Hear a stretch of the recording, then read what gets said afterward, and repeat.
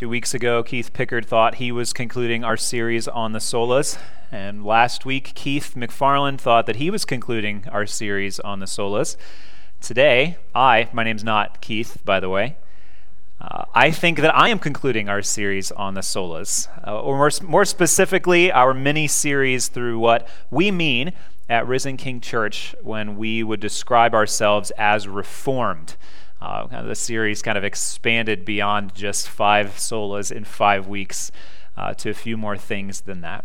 Claiming to be Reformed distinguishes us truly from 2 main groups inside of Christendom. First, we are distinct from the Roman Catholic Church. This was the initial concern of the first reformers in the 1600s.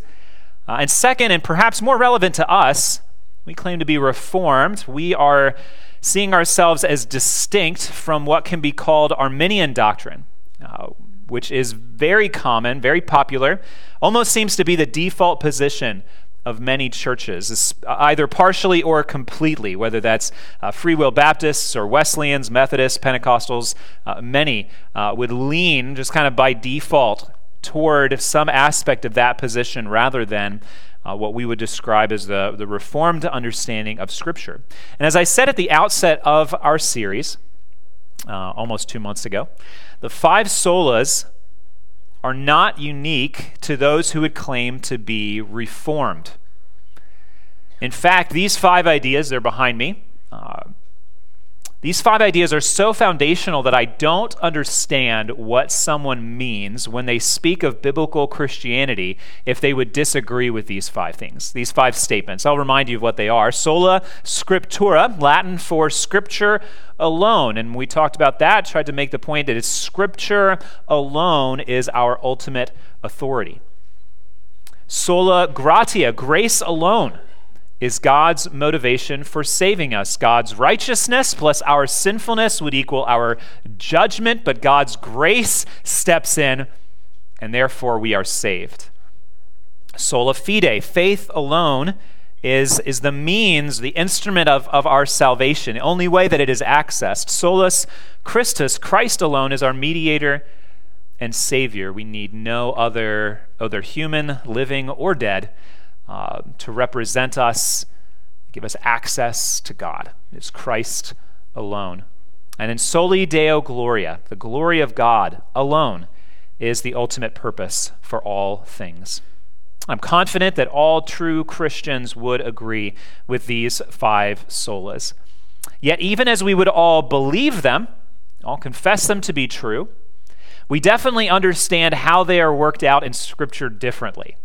It's just if I would ask somebody, salvation by grace alone? Yes, absolutely. I totally agree with that. And then explain as I did back in August, right, so that means that if our understanding of biblically of our sinfulness, total depravity, would require God's grace in election, grace alone, and be like, whoa. Don't agree with that. As we walked through these 5 solas, we wove in another group of 5 doctrines. Everything should be done in 5s. Sometimes these things are called the doctrines of grace or the 5 points of Calvinism. And that last one is a bit of a misnomer historically to name it after John Calvin. It's a very popular way of referring to these doctrines, so we use it. It's not wrong. It's just, again, we could talk about that another time, like in person, not from the pulpit.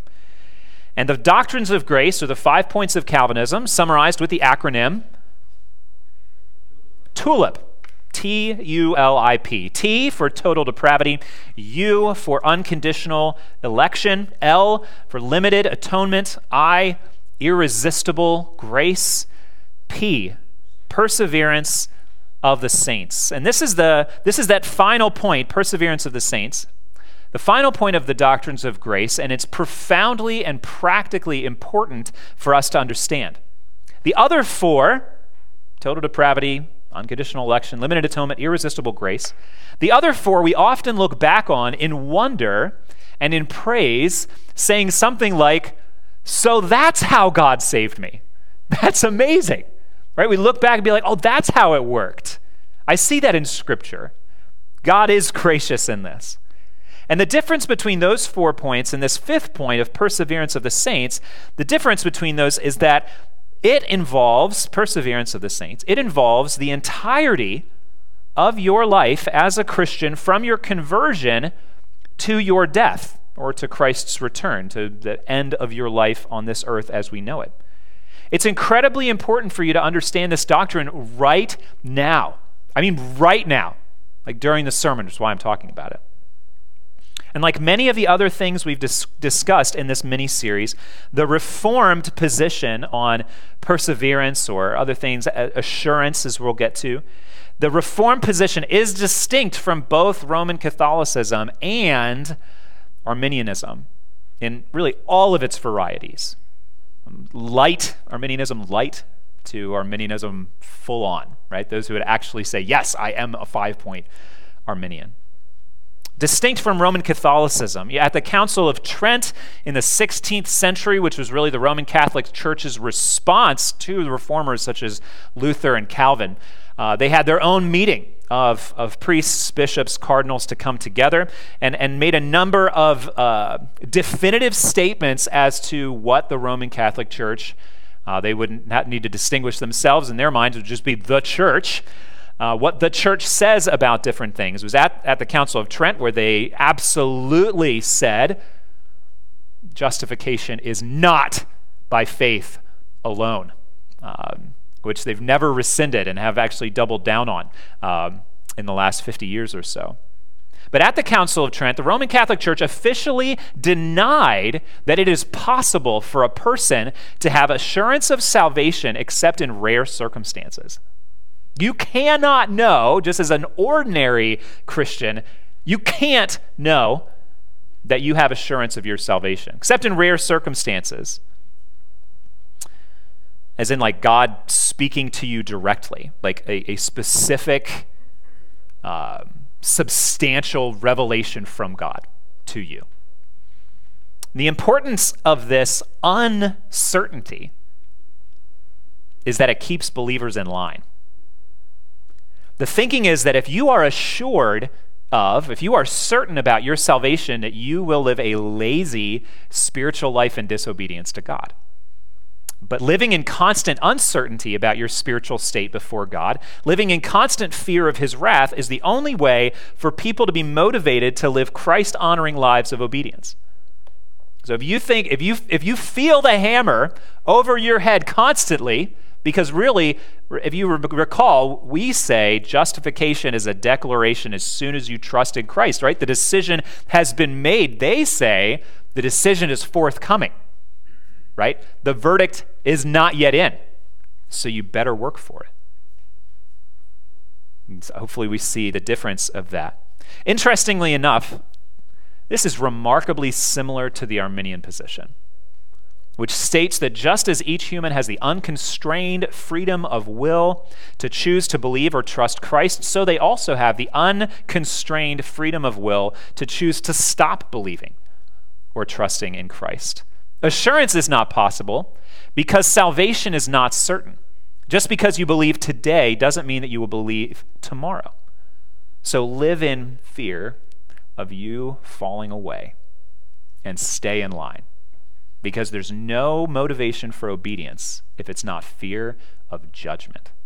Do you see the similarity between those two positions?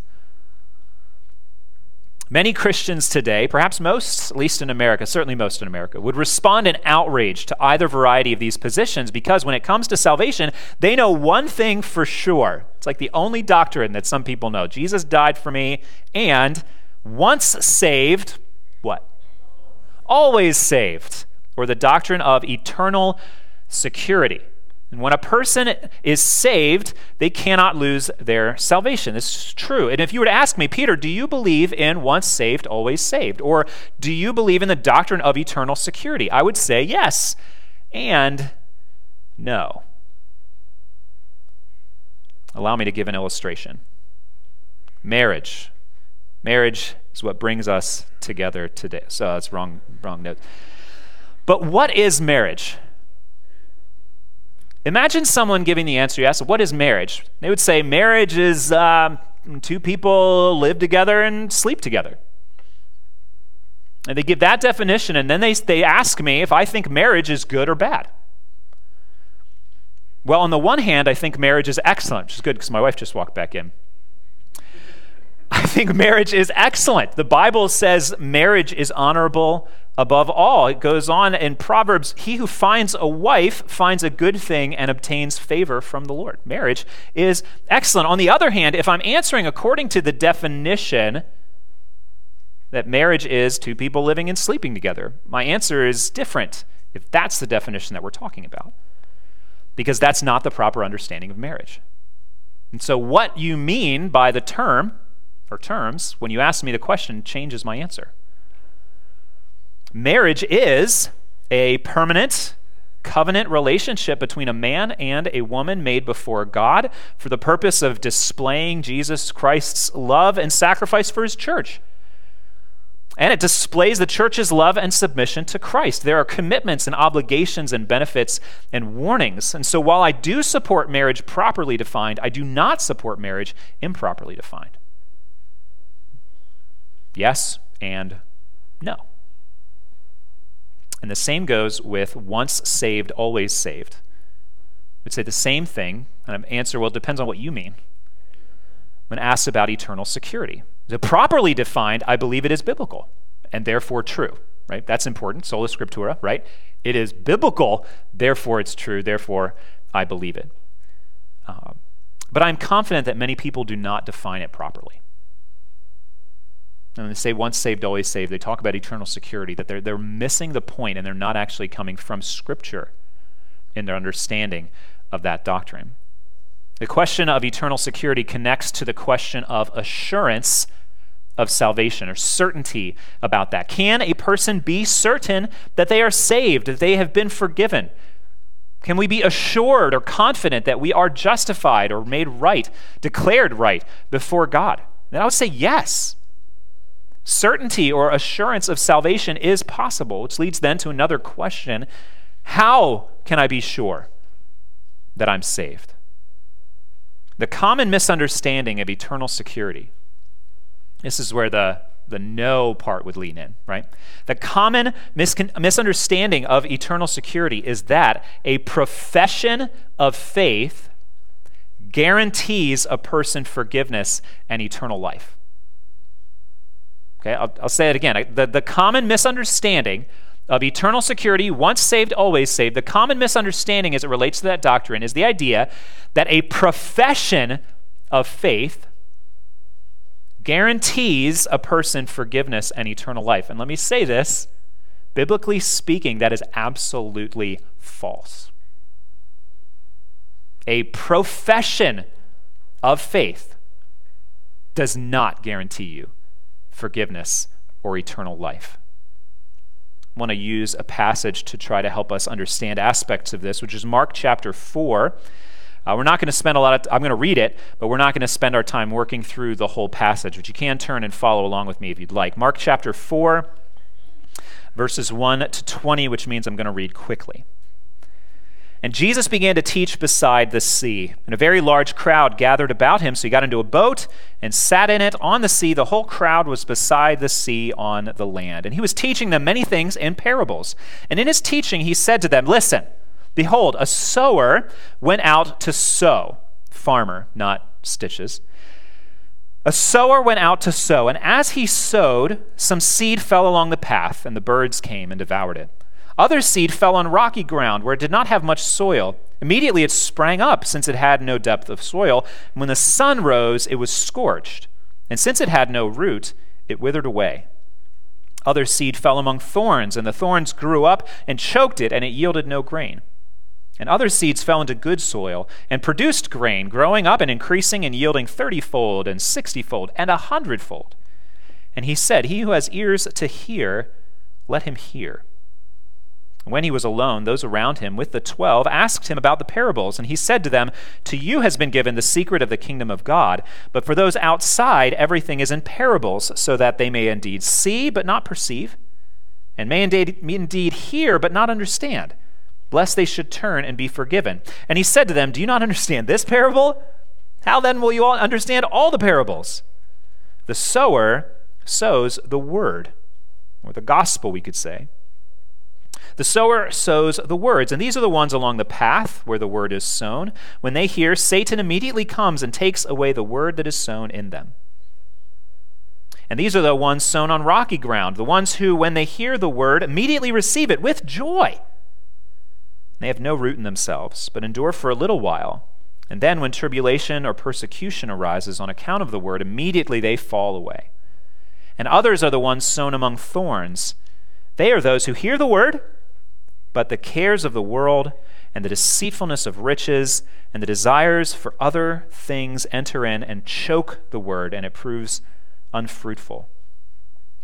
But those that were sown on the good soil are the ones who hear the word and accept it and bear fruit 30-fold, 60-fold, and 100-fold. Do you see what he's saying here? I mean, one type has no response to the word heard at all. Satan comes, snatches that away. No response takes place. 3 of the 4, though, respond to the word. Respond with joy, respond with acceptance, respond with a profession of believing the message. But of those 3 who respond, only one of them was truly converted. Only one of them is saved. The good ground, who bore fruit. Stony ground, thorny ground. They made a profession, and that's it. There's no guarantee of eternal life or forgiveness for them because it wasn't real. There are all sorts of reasons to have false assurance of salvation. Thinking you'll be saved because everybody gets saved, right? No. Thinking you'll be saved because you're better than someone else. Well, everybody always has somebody who's better than them, but even if you're better than everybody else, you need to be better than that. Be perfect as your Father in heaven is perfect. Maybe you think you'll be saved because other family members are Christians. It's like, well, my dad's a pastor, or my granddad was a pastor. I marvel in West Virginia, everybody's related to a pastor and a preacher here. Everybody. Blows my mind. Now, there are a lot of churches everywhere that you drive around, so I guess it makes sense. It's like, well, yeah, I went to church, grew up, granddaddy was a this or that. No, it's not sufficient. Thinking you'll be saved because you keep rules or do churchy stuff. Yeah, I was there at Easter, I got baptized, listened to this preaching, did this thing. All these things are false reasons for certainty. Somebody can be confident and wrong. The Westminster Larger Catechism, we read from that this morning, it helpfully teaches that assurance of salvation is not of the essence of saving faith. It means you can have it and not be assured of it. Right? So assurance is not automatic, is what they're saying. It's something that needs to be pursued. It doesn't come automatically. It doesn't come permanently. In this same question, it goes on to say, true believers may wait long before they obtain assurance, and after the enjoyment thereof, may have their assurance weakened and intermitted or interrupted or discontinued for a variety of reasons, trials or temptations or stumbling into sin, where assurance can wax and wane. I say that to encourage you. In the first century, in a number of the letters written throughout the New Testament, authors, Peter, James, John, Paul, wrote to people who had questions about the assurance of their salvation, and wrote a variety of answers to do that. So questions that you may have, I think I can go more than may. Questions that you do have about the assurance of your salvation, you're not the first. You're not the only one. It was true in the first century. Then 1,500 years later, 300 plus years ago for us, during the Reformation, Christian pastors recognized that both they and the people in their churches still struggled with the same question. Am I really saved? How can I know for sure? How can I have confidence, full assurance of faith, as the author of Hebrews talked about? Wondering whether you are indeed saved. Struggling with assurance of your salvation is, in a sense, normal. But in America, heart disease is normal. Just because it's normal doesn't mean that it's necessary, doesn't mean that it has to be the normal state of things. Just because it's a struggle that a lot of people have doesn't mean that assurance is unavailable or it's impossible to have. Just because something's normal doesn't make it absolutely necessary. There's so many ways that we could approach this topic. I had one way, and I scrapped it. I had a whole other way, and that was Thursday afternoon, which makes for a little bit of a discouraging weekend. I want to approach this idea, this topic, your assurance of salvation. Assurance of your salvation. I'm going to approach that by giving you 3 questions you can ask yourself when you struggle with certainty that you are a Christian. 3 questions. Ask yourself first, is Christ a sufficient Savior? Ask, do I trust Christ completely? And then ask, is the Holy Spirit's ongoing work in me evident? Those are the 3 questions. We'll go through them one at a time. First, is Christ a sufficient Savior? When you struggle with this most important question of your salvation, because, how are you going to move forward if you don't know what your relationship with God is? When you struggle with this most important question of your salvation, you must start by looking to Christ. That has to be the first step of that, looking to Christ. What does the Bible say about Jesus? It says he's truly God and truly human. 2 100%. The God-man. John 1:14. The Word who created all things was with God, was God. The Word became flesh and dwelt among us, John said. We have seen his glory. Glory as of the only Son from the Father, full of grace and truth. No one has seen God, but the Word made him known. Jesus is truly God, truly human. Colossians chapter 1, Paul wrote about this. In Jesus, all the fullness of God was pleased to dwell, and through him to reconcile to himself all things, whether on earth or in heaven, making peace by the blood of his cross. When you are wondering about your salvation, you start by looking to Jesus and you say, what does the Bible say? He is truly God and truly human. Scriptures go on. Promises made, promises fulfilled, promises talked about throughout the New Testament that Jesus died as a substitute. He died as a sacrifice for your sins, and he rose again from the dead. You're struggling with your salvation, you go back to what Scripture says about Christ. He died to take punishment for sins that he did not commit. Made sin for us, Paul said. In 1 Corinthians 15, Paul says, this is the gospel. I delivered to you as of first importance what I also received, that Christ died for our sins in accordance with the Scriptures. He was buried, and he was raised on the 3rd day in accordance with the Scriptures. Am I a believer? Start with the gospel. What is true about it? The God-man lived and died and rose in my place. Scripture's clear. Goes on to our response. By faith in him, we are justified. We are forgiven. Otherwise known as we are saved. By faith, Romans 3. All have sinned and fall short of the glory of God. Easy Bible verse to remember. Make sure you go on to verse 24. And are justified, made right before God, by his grace as a gift through the redemption that is in Christ Jesus, whom God put forward as a propitiation, as a sacrifice to cover us, to cover our sins, a propitiation by his blood to be received by faith. So righteousness, this propitiation, this covering of your sin, this forgiveness comes through faith in what Jesus accomplished on the cross. By faith in Jesus, the God-man who lived, died, and rose for us and for our salvation. Through faith in him, we are justified and forgiven. It's what the Scripture says so many different places. And then it goes on. The gospel revealed in Scripture says also that those who trust in him are kept by him. Those who trust in him are kept by him. John 10, I wasn't sure if we would get to that in our reading today. We just started in that, so we'll hear about this in a few weeks. And in John chapter 10, verses 27 through 30, this is a classic assurance passage, and for good reason.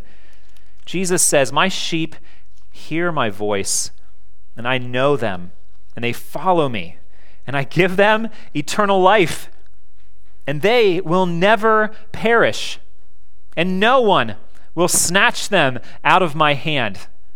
My Father who has given them to me is greater than all. No one is able to snatch them out of the Father's hand. I and the Father are one."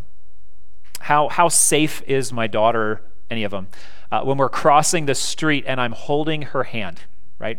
As safe as I am strong. Not as strong as I want to be or should be, but every ounce of me is keeping her safe, you know?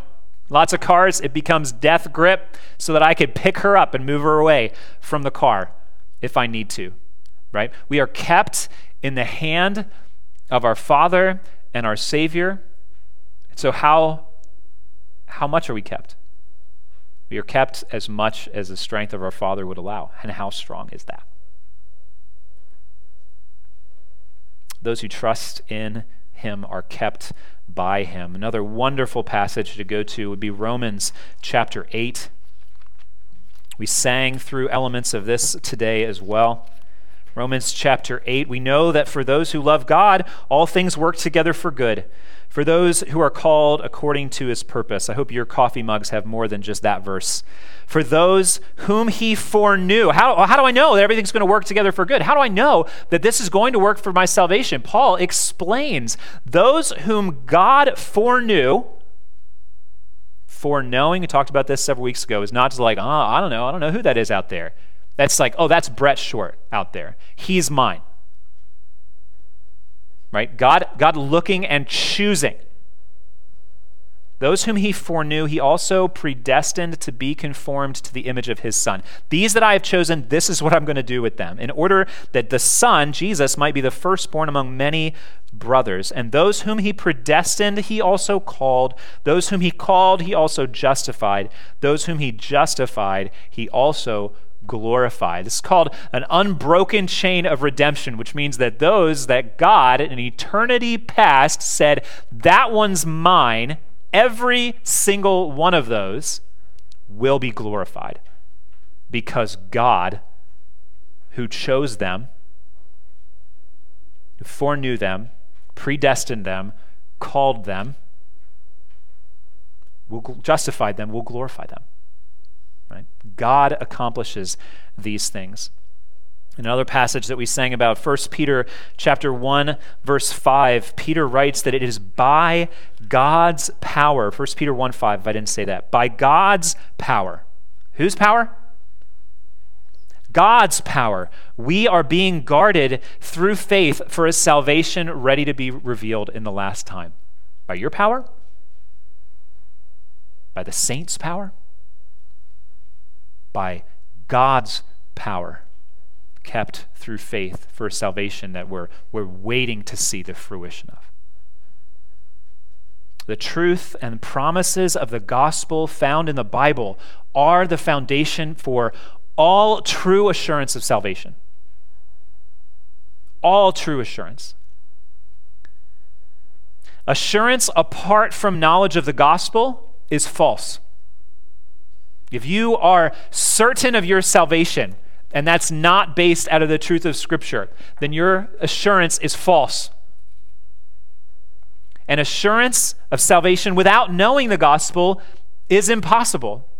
You be a believer, just kind of, I'm just not sure who's Christ. What did he do? What are the promises? These type of things, right? You can't have assurance without knowing these promises. And if you have assurance without them, that's false. But assurance that is lacking could be lacking because you don't know the gospel. You need to return to that. So when you doubt if you are saved, when your assurance wavers, you look at the foundation, you return to the gospel. Who is Jesus? What did he do? How do I get that? And what happens when I have trusted that? Right? Return to the gospel. Step one. Is Christ a sufficient Savior according to Scripture? That's the first question to ask yourself. And then the answer, in case you were wondering, wasn't clear. The answer is yes. Scripture is clear. Christ is a sufficient Savior. The second question that we would then ask is, do I trust Christ completely? Do I trust Christ completely? This question makes the question of salvation and assurance very personal, for we must have a personal response to the gospel or we aren't saved. And notice that the question is not, did I trust completely? Did I trust in Christ and do I trust in Christ are different, right? Did happened when? It happened in the past. Do is now. Not did I trust Christ. Do I trust Christ completely? To ask, am I saved? Well, did I trust Christ? Could treat faith as if it was a one-time event in the past rather than the ongoing life response of every Christian to Christ. Oh yeah, I believed and then I moved on. That's not what Scripture says happens, right? Faith continues until faith becomes sight, and your faith hasn't become sight because Jesus isn't here visibly right now. He's here, just not here visibly. So it's not a did, not, well, yeah, I believed and then I started doing something else. The importance of faith, the outset and the ongoing nature of our faith cannot be of our faith. That's why it's called faith. Cannot be overstated. Considering the following passages to be reminded of the importance of a personal response of trust in Christ. Acts 16:30 and 31. Right, Paul's in jail. Earthquake. Chains are open. The guard's like, well, they're going to kill me in the morning, so I'm going to kill myself now. Save them the trouble. And Paul and Silas, they're still there. Now, don't harm yourself.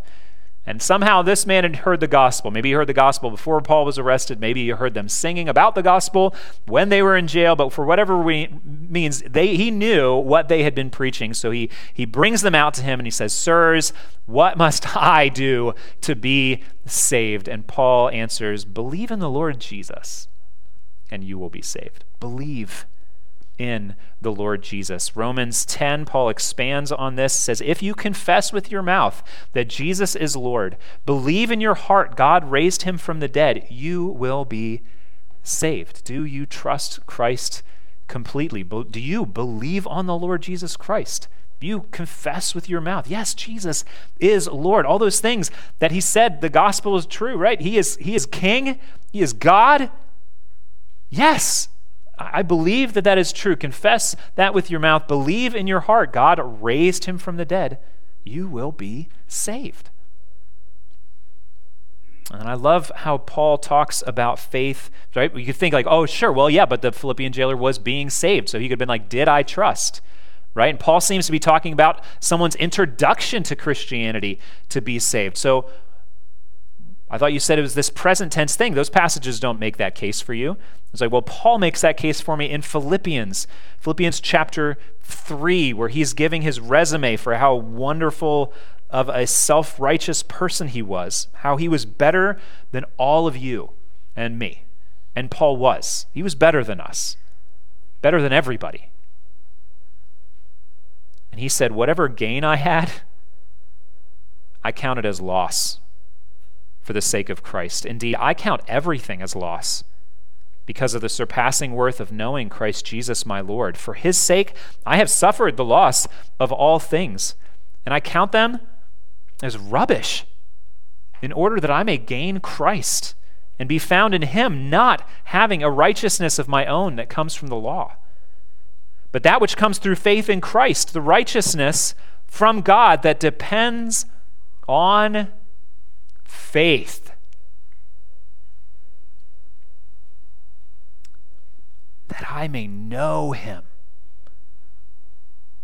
I want to know him. I want to know the power of his resurrection. I want to share in his sufferings. I want to become like him in his death, that by any means possible I may attain from the resurrection of the dead. And so he's like, I'm constantly shifting all of my righteousness over to the side. I want it out of my way because I want the righteousness from God, the righteousness of Christ that you only get by faith. So I believe, Paul is saying. Do I trust Christ completely? Allow me to clarify what I mean by that. I mean, do you recognize and admit and hold to the truth of the gospel revealed in God's word?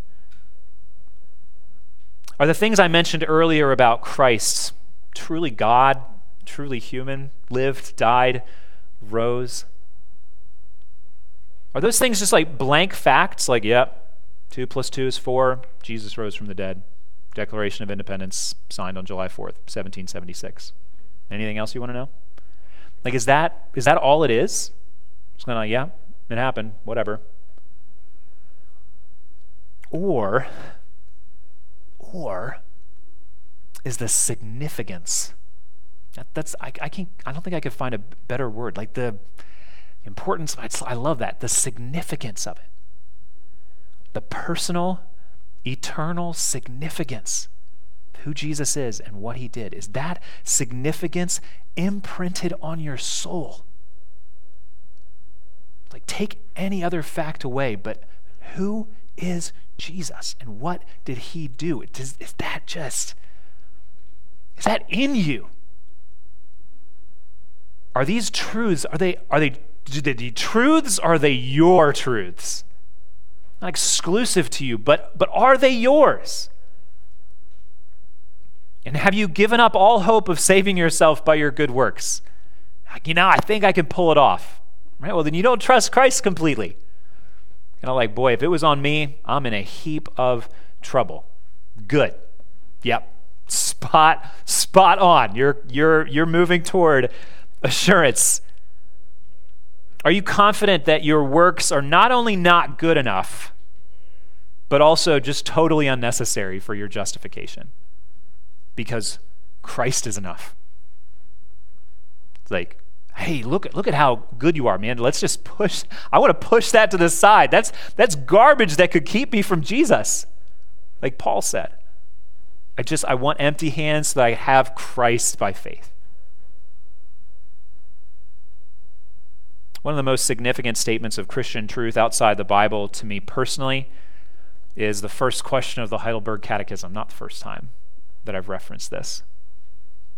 That question asks, and this is a question really of assurance enjoyed now, of the Christian life, and what's possible by the gospel. The question is this: what is your only comfort in life and death? Right now, and the fact that you could die today.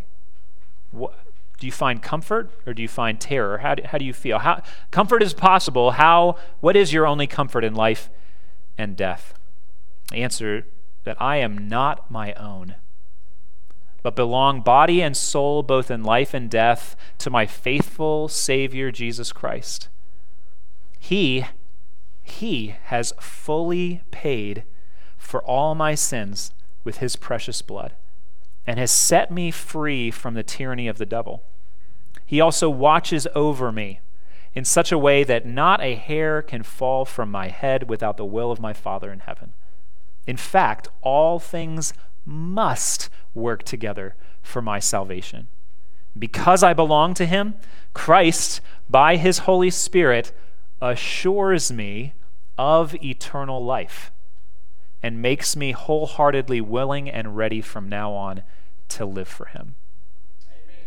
Christ is our comfort in life and at the thought of death. Is what he did on the cross, right? That's ownership, that's possession, that gospel's mine. Of course, it's also, there's enough for you too. Like, it's not like mine, you can't have it. It's like mine and you can have it too. Like, it's more of a heap, I guess, than just like a little bit. Many of us are familiar with still asking, okay, how do I know, like trusting in Christ completely? I'm trying to just come at this from different angles. Many of us are familiar with the Evangelism Explosion curriculum. Anybody gone through that before? Helpful to using questions to ask people to help them to think about eternal things. And one of the first questions, I think it might be number 2, if you were to stand before God and he were to ask you, why should I let you into heaven? What would you say? Well, as you consider whether or not you trust Christ completely, you can ask yourself that question. And I'm going to give you the answer. Because there is a right answer. And the right answer really shouldn't start with the word I. Really, the answer is because of Jesus. I mean, if you want to be technical, why should I let you into heaven? The answer would be like, you shouldn't. But Jesus. Only sufficient answer. See, that's that trusting in Christ. When you think about that, okay, so I'm evaluating my entire life before God, and then we start to think, how much sin, how much righteousness? No, you just push that all to the side and you go right to Jesus is enough. Right? That's the heartbeat of trusting in him completely.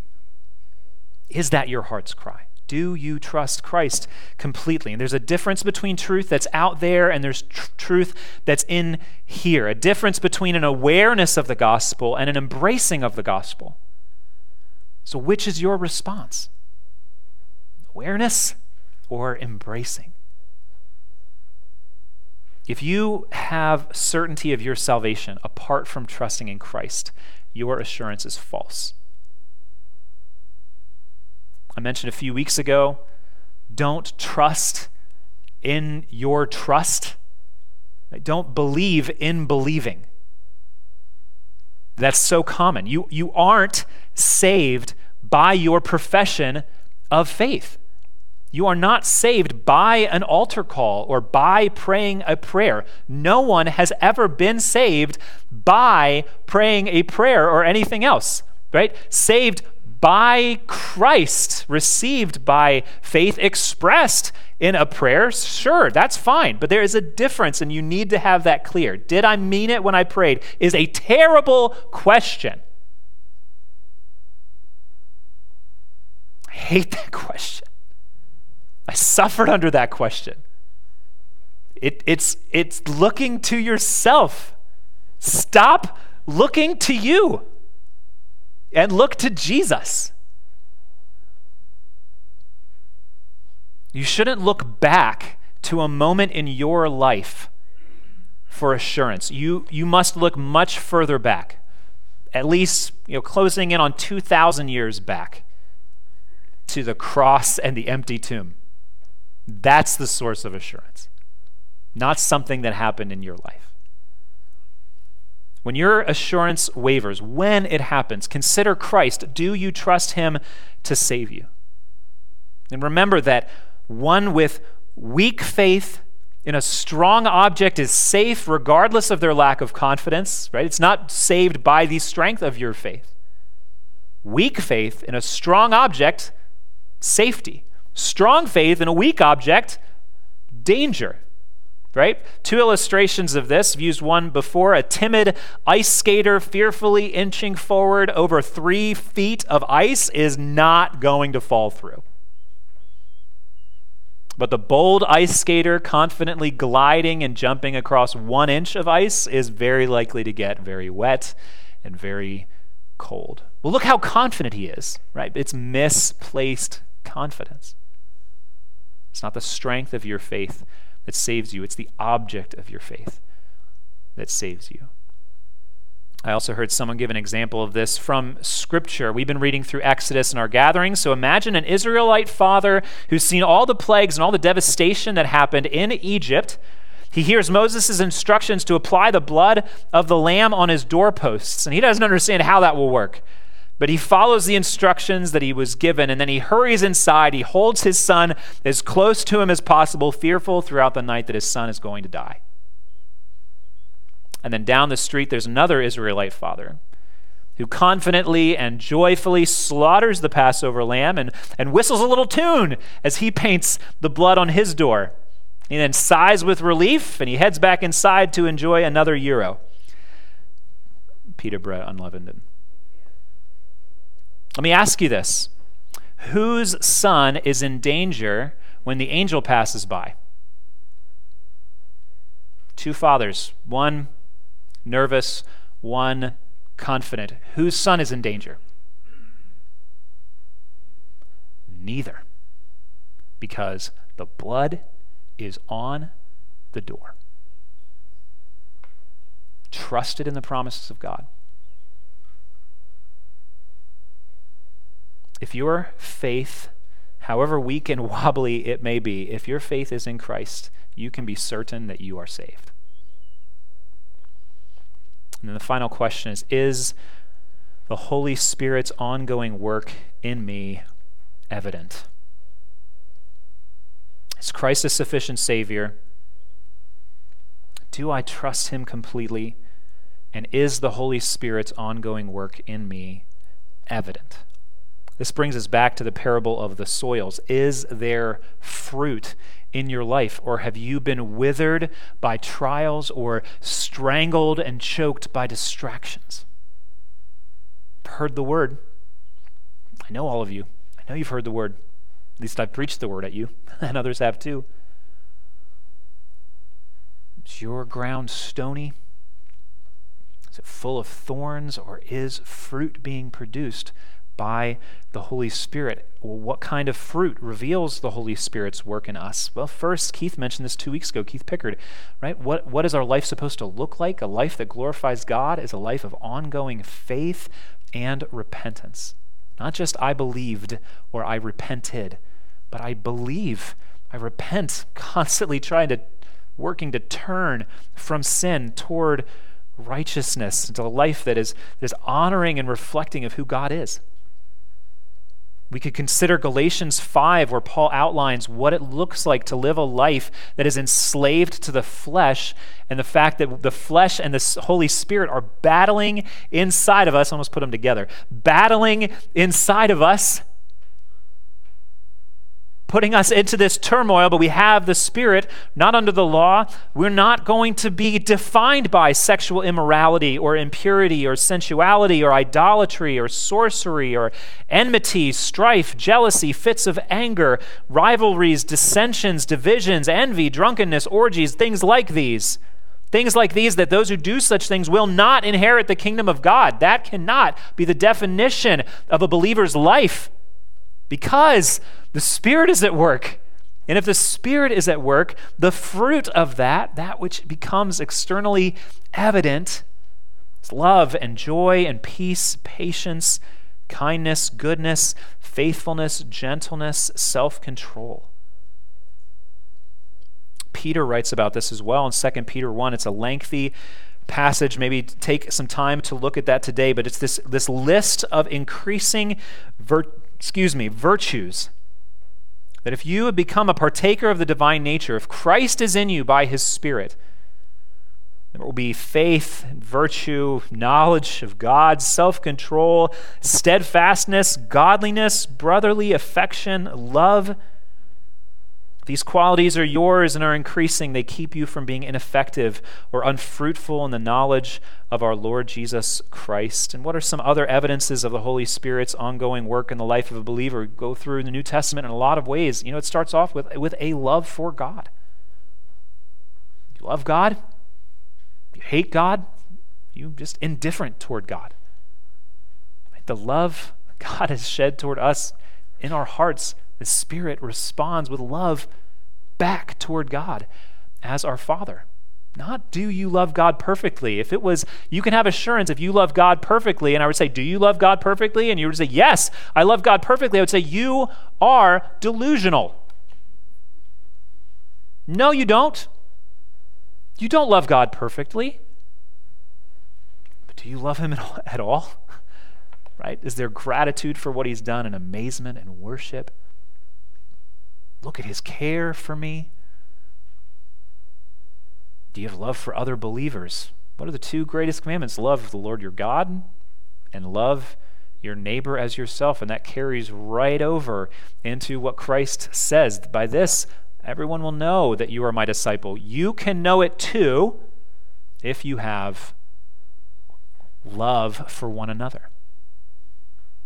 Right? Do good to all, especially those of the household of faith. So many different times in the Gospel of John and in his writings, he mentions this love for other believers. Do you have a hatred for sin? And ask if you commit sin. You do commit sin. But as you do, you're just like, yep, it's who I am. I'm good with that. Right? It's not the fruit of the Spirit, but like angry again, complaining again, impatient again, lusting again, lying again. I hate this. Why did I do? I want to honor God. I thought about this situation. I knew what was right. Like, yes, I want to do this. I want to honor the Lord. And you step up and then you're like, and I did it again. Like, what? Oh, I despise that. I regret that. I desire to change. And I have a sorrow. My heart is broken over the fact that I just continue to sin in these type of ways. Oh, God, help me. Deliver me from this body of death. That's the sign of the Spirit. You wouldn't care about sin against God if it were not God at work in you. You failing and hating the fact that you failed God yet again, I submit, is a sign of life in you. Because someone who doesn't care about Christ or the gospel or God would just live in sin. But the battle is a means of assurance. The discouraging battle that you have against sin, the fact that it is a battle and not just resigned to it, I think is the evidence of the Holy Spirit at work in you. You have discipline from God to test and train you. Everything just goes perfectly. Ever any difficulty, it's not a good sign.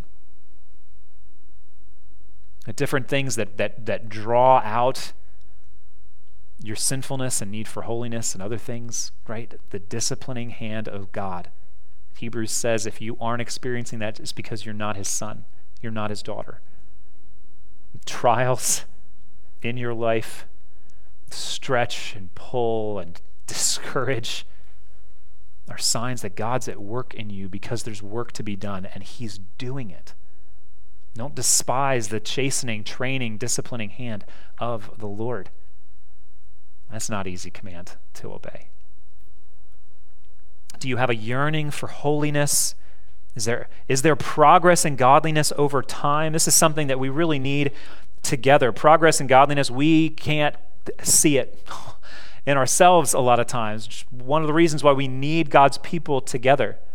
Like, you used to act this way, and I've seen it change. I see God working in you. Right? We need each other for that. Do you have that type of yearning to be more like Christ? Evidence of God, growth in godliness? Is there gifting by the Holy Spirit for service to Christ and others in the church? Right? That's a promise from God that will happen for his people. So do you do that? Why? Because of God, the Holy Spirit, who is at work in you. Do you have a longing for heaven and a dissatisfaction with the here and now? Affections set on things above and not on things of the earth. And here's the wonderful promise of God that undergirds this point. It's Philippians 1:6. We already read it together this morning. Paul says, I am sure of this, that he, God who began a good work in you, that he will bring it to completion at the day of Christ. So the evidence of the Holy Spirit's ongoing work in you is promised by God. That's why we can look at that and then see and draw assurance from that, confident that God will be doing those things. God preserves his people so his people persevere. God keeps us so we continue to believe. And God has ordained both the end or the goal of our perseverance or continuing. He's ordained both the end. This is what will happen for my people. He also has ordained the means of our perseverance. How is it that they will persevere? It's not through inactivity. It's not through laziness. It's not through just sitting back and be like, all right, God, stop me from sinning if you want me to. Make me righteous if you want me to be. I'm just going to sit here and do my own thing. All right? God has ordained for us to persevere by use of the means that he has provided. I read a story. It's obviously not true because it ends up talking about heaven. And nobody who's been to heaven wrote about it. Paul went to heaven, and he's like, I'm not going to write about it. So nobody else would do that either, right? Anyway. There's a woman who's in danger of floodwaters coming to destroy her house, take her life. So she goes up onto the roof and she begins to desperately pray for God to deliver her. And so Basically, a raft of wood floats by on the water. She doesn't do anything with the raft. She just continues to pray, oh God, deliver me from these floodwaters. Then some of her neighbors actually come by in a boat. They're like, hey, hop in. It's like, no. I'm trusting for God to save me. Like, you're going to drown. Just get in the boat. No, I'm praying, trusting God to save me. So, like, all right, they leave. And then a helicopter, National Guard, they come by, drop down the ladder. The guy's like, hey, come with us. No. I'm praying. I'm waiting for God to save me. And then she drowns. She goes to heaven, like, I prayed. I asked you to help me. Why didn't you help me? God's answer, well, what do you think the raft and the boat and the helicopter were? Right? Make use of the means that God has provided for the end that we are seeking. I think that this was helpful to me. Maybe it's helpful to you. We pray, give us this day our daily bread, right? And then what do? Now many of us aren't farmers, so we just go to Aldi.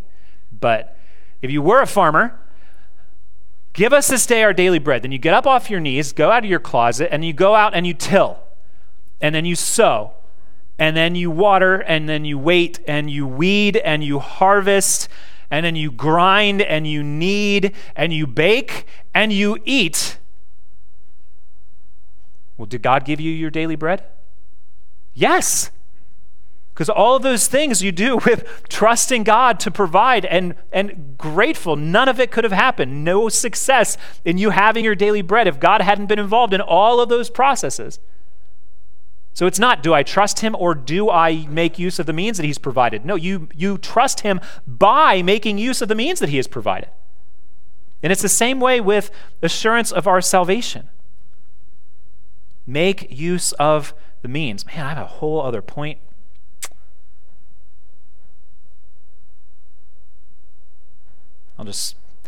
If you have assurance without any ongoing faith in Christ, without any repentance from sin, without any growth in godliness or Christ-likeness, then your assurance is false and you are lost. If you have assurance, I know I'm going to heaven, and I don't trust in Christ, don't care about my sin, there's no fruit, any type in my life, that is misplaced assurance. You are boldly proceeding on an inch of ice, and your soul is at stake. And if that is the case, the conclusion is the solution. Come to Christ. If you haven't trusted him, then trust him now. Right? If you haven't believed, believe. Receive this gift of forgiveness. And if you lack assurance because your faith is weak or your sinful flesh is strong, don't despair of imperfections or stumblings. Both of those we find throughout Scripture by teaching and by example. And I would say, again, those are signs of life. The struggle, the battle is a sign that the Holy Spirit is working in you, not the fact that he's not. And if you lack assurance, when you lack assurance, make use, or if you don't lack assurance, just make use of the means that God has provided for your spiritual life to be sustained. These are profound, deep points, very unique. I came up with them all on my own. No one's ever said them before, so you better write them down. There are 3. 1, read your Bible. 2, pray to your loving Heavenly Father. And 3, gather faithfully with God's people for worship. Pray, read your Bible, gather with God's people for worship. But here's the thing. My own Christian life, like this week, last week, next week, I experienced so many ups and downs. And I am most tempted to neglect God's means of grace for my perseverance when I am at my lowest, when I'm plunging, or when I'm at my highest. Like, I feel really good right now. I think I've got this day on my own. Or, no way I'm a believer. Plunging deeply into despair. No point in reading my Bible. No point in in praying. Probably shouldn't even go back to the gathering. I should quit as a pastor. I'm just such a failure, fake, fraud. Or be like, man, I am on top of the world. I know enough of the Bible. I don't need to pray today. And I don't need any other brothers and sisters. I'm just doing so great. You know, it's interesting. That part is when I start to go back down again. And you know, the other amazing reality is that when I'm free falling in weakness and despair, and I go to God and His Word, that's when it starts to turn back up. But at those 2 points, your lowest and your highest, is when you feel the most tempted to neglect those things. God won't have me, or I really don't need Him. So we neglect the means of grace that He has provided. When you're at your lowest is when you need God's grace the most, right? And then when you're at your highest, you need it to keep you from stumbling the most. So when you struggle and when you sin, when you start to drift, return to God's means of grace and perseverance in order to enjoy assurance that Christ is your Savior and God is at work in your life. Is Christ sufficient? Go ahead and just answer. Is Christ sufficient? Yes. Do you completely trust Him? I hope the answer is yes. And is the Holy Spirit's ongoing work of grace evident in your life? We need to come back and consider these things frequently together, the means of assurance that God's provided to us. Let's pray. Lord, thank you for the gospel of Jesus Christ. Thank you that you are certainly at work in those that you have called to yourself. It is not on us. We persevere because you are preserving us. May we not merely trust professions, may we not trust our works, but may we see, understand, and give grateful worship to you for the work that you have begun and are continuing and will bring to completion. Amen.